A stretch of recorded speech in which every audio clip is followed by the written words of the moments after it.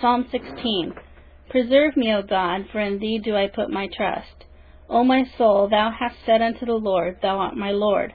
My goodness extendeth not to thee, but to the saints that are in the earth, and to the excellent in whom is all my delight. Their sorrows shall be multiplied that hasten after another God. Their drink offerings of blood will I not offer, nor take up their names into my lips. The Lord is the portion of mine inheritance and of my cup. Thou maintainest my lot. The lines are fallen unto me in pleasant places. Yea, I have a goodly heritage. I will bless the Lord who hath given me counsel. My reins also instruct me in the night seasons.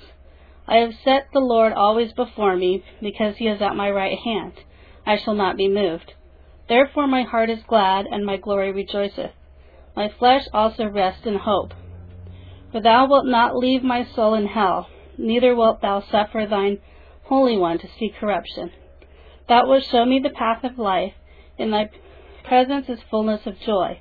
At thy right hand there are pleasures forevermore.